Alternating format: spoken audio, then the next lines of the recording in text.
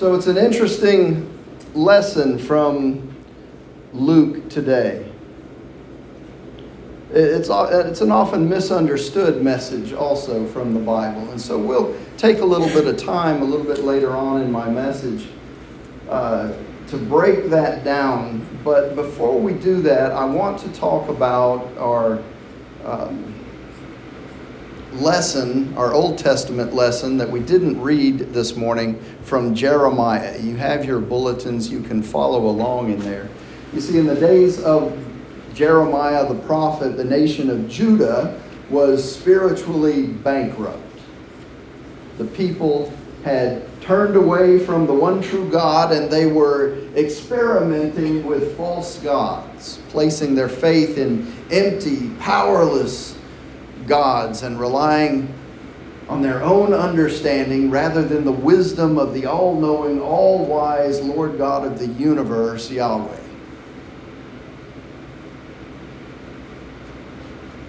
In the 8th chapter of Jeremiah, the prophet is lamenting for the spiritually afflicted people. And his lament is this prophetic lament, as the words that he cries are not his. He's echoing the very words of God as God grieves the spiritual depravity of his people. Now, I don't think it's a big leap for us to understand that what was going on in Jeremiah's day and what's going on in our world today are not really all that different. As Scripture says, there's nothing new under the sun. The problems of ancient Israel and the problems of the United States of America are very similar. As it was then, so it is now. And so the prophet is mourning for the people. He says, "My joy is gone, grief is upon me, my heart is sick. Hark the cry of my poor people from far and wide in the land. Is the Lord not in Zion? Is her king not in her? Why have they provoked me to anger with their images, with their foreign idols? The harvest is past, the summer is ended, and we are not saved. For the hurt of my people, I am hurt. I mourn, and dismay has taken hold of me. Is there no balm in Gilead? Is there no physician there? Why then has the health of my poor people not been restored?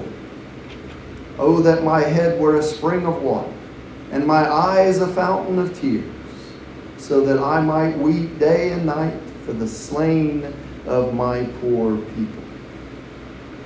So, as Jeremiah laments there in this passage, you can see that the nation of Judah is obviously in really bad shape, with their iniquity and inviting the grief and ultimately the wrath of Almighty God. They're in need of healing. And Jeremiah, who is called the weeping prophet for good reason, he calls out for healing, for a redeeming balm to be applied in the open wounds of his nation. He cries out, "Is there no balm in Gilead?" He cries, Gilead was a region east of the Jordan River, north of the land of Moab. It's a mountainous region, and there's a certain tree that grows there even still today, and it produces a rosin from which the ancient people made an ointment, a balm, which had healing properties when applied to a wound. So Jeremiah laments for a spiritual balm to heal the spiritual self-inflicted wounds of his people. And so he appeals to God, who is the great physician, to provide the healing. And he appeals to the people of Judah to apply the balm of repentance to make that healing come to pass. But they're a stubborn lot, people of Judah, just like a lot of folks in the world today. And they refuse to consult the great physician. They refuse to acknowledge God, the only one who can do the healing. They don't acknowledge, they don't call upon the great physician to do the healing. And so God is grieving. He grieves at the unresponsiveness of his people. And Jeremiah expresses that he too is weary. He's weary when he looks out upon the nation and he sees this unresponsiveness, this apathy, this I don't care. I don't acknowledge God. I'm going to do my thing. It's all about me. And so Jeremiah wants to get away from the people. Their complacency, their apathy is draining him. His spirit is dwindling. The wickedness and the failure of the people to acknowledge the one true God just doesn't make sense to him. And so in Jeremiah 9, he wishes for a place to get away. Oh, that I had in the desert a traveler's lodging place, that I might leave my people and go away from them. For they are all adulterers and a band of traitors. They bend their tongues like bows. They have grown strong in the land for falsehood and not for truth. For they proceed from evil to evil, and they do not know me, says the Lord. Beware of your neighbors, Jeremiah says, and put no trust in any of your kin, for all your kin are supplanters, and every neighbor goes around like a slanderer. They all deceive their neighbors, and no one speaks the truth. They have taught their tongues to speak lies. They commit iniquity and are too weary to repent. Oppression upon oppression, deceit upon deceit. They refuse to know me, says the Lord. I can't help, as I pondered this verse, I can't help but draw parallels to what's going on in the world today. In some ways, I get what Jeremiah is experiencing because, as you know, as ministers of the faith, which all of you are, leading ministry is challenging in the world today, is it not?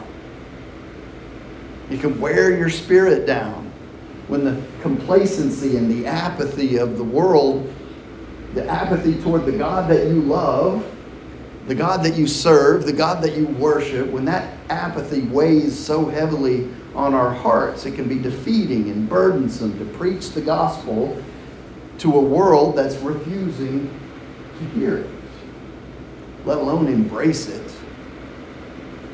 Refusing to acknowledge that there even is a God. That goes on out there. Have you felt it? Have you seen it? If it wasn't going on out there, every one of these seats would be full.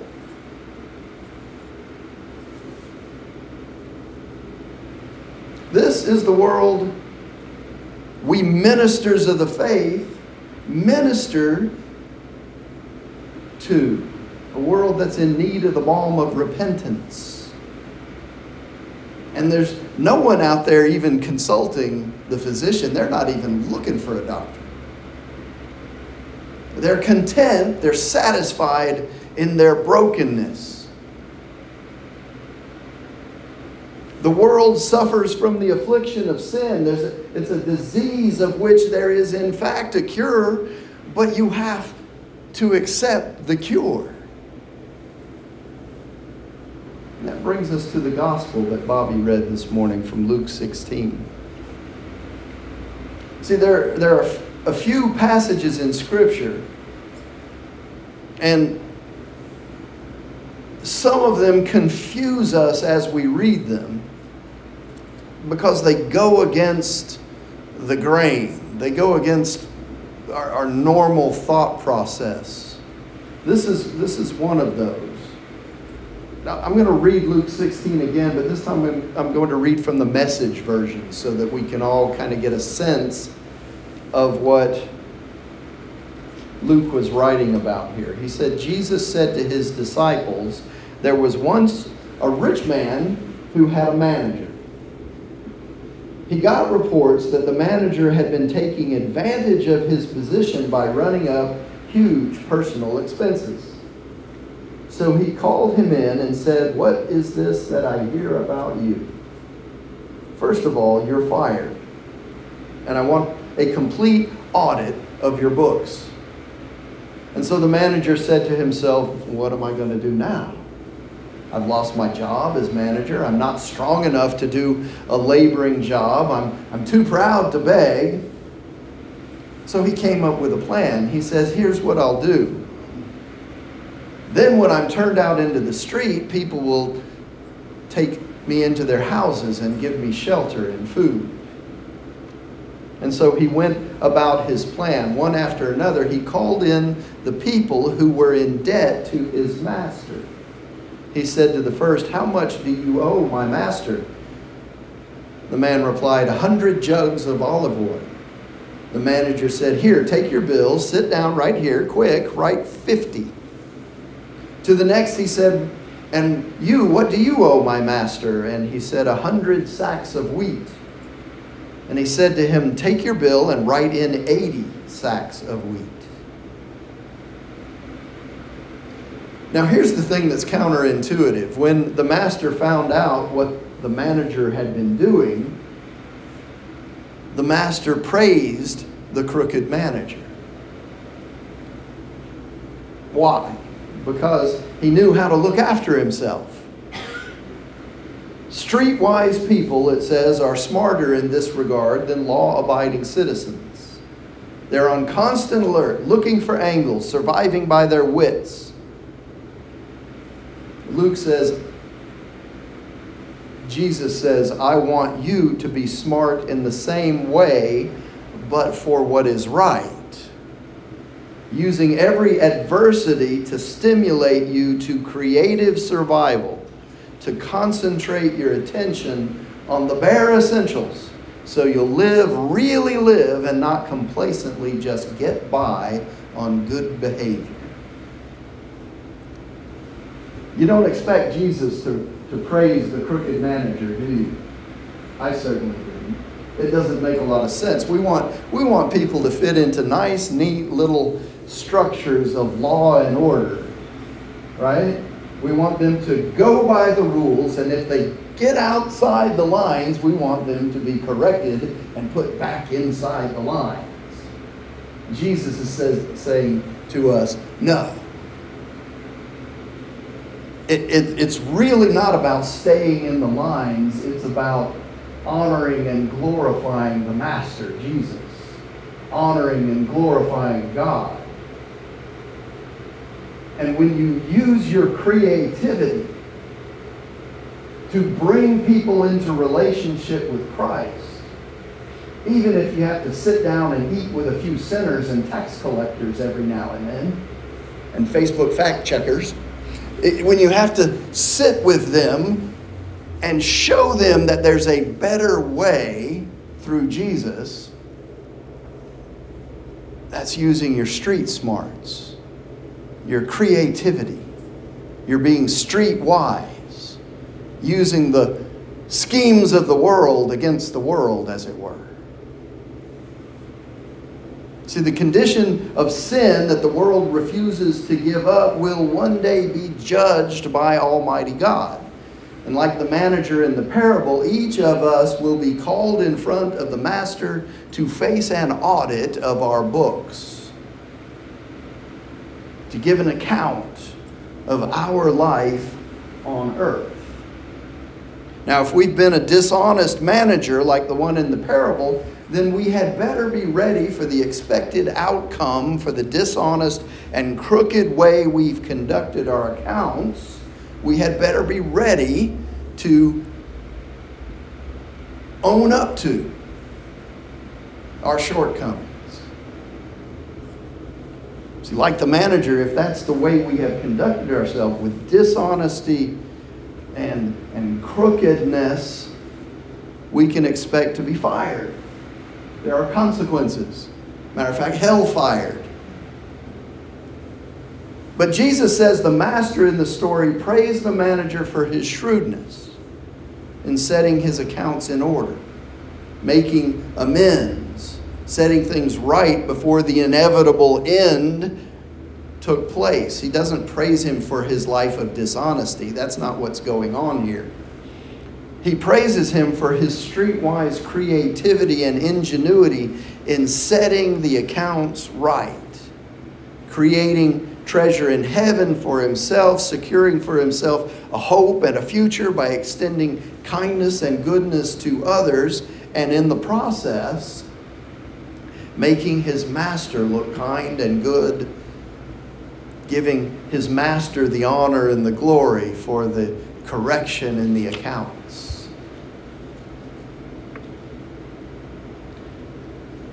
See, we live in a world that is so in need of repentance, so in need of the gospel message of hope and redemption. And so Jesus tells us we need to be as shrewd as the worldly manager, using our street smarts to creatively set our accounts right and to help others get their accounts in order. We need to find ways to help them obtain the balm of repentance and show them how to apply it to the open wounds of their soul. This is the missional purpose of the church. This is our function out there in the world beyond those glass doors. To help people find the path to redemption through Jesus Christ by applying the balm of repentance. There's no greater purpose for your life. No greater purpose for the church. That's you.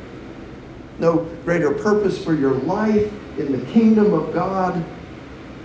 Because there is a balm in Gilead. His name is Jesus Christ.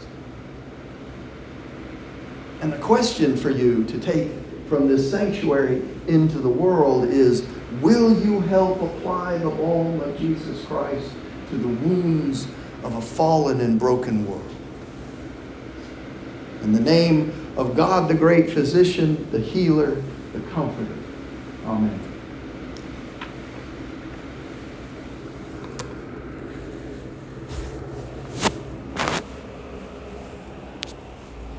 Let's go ahead.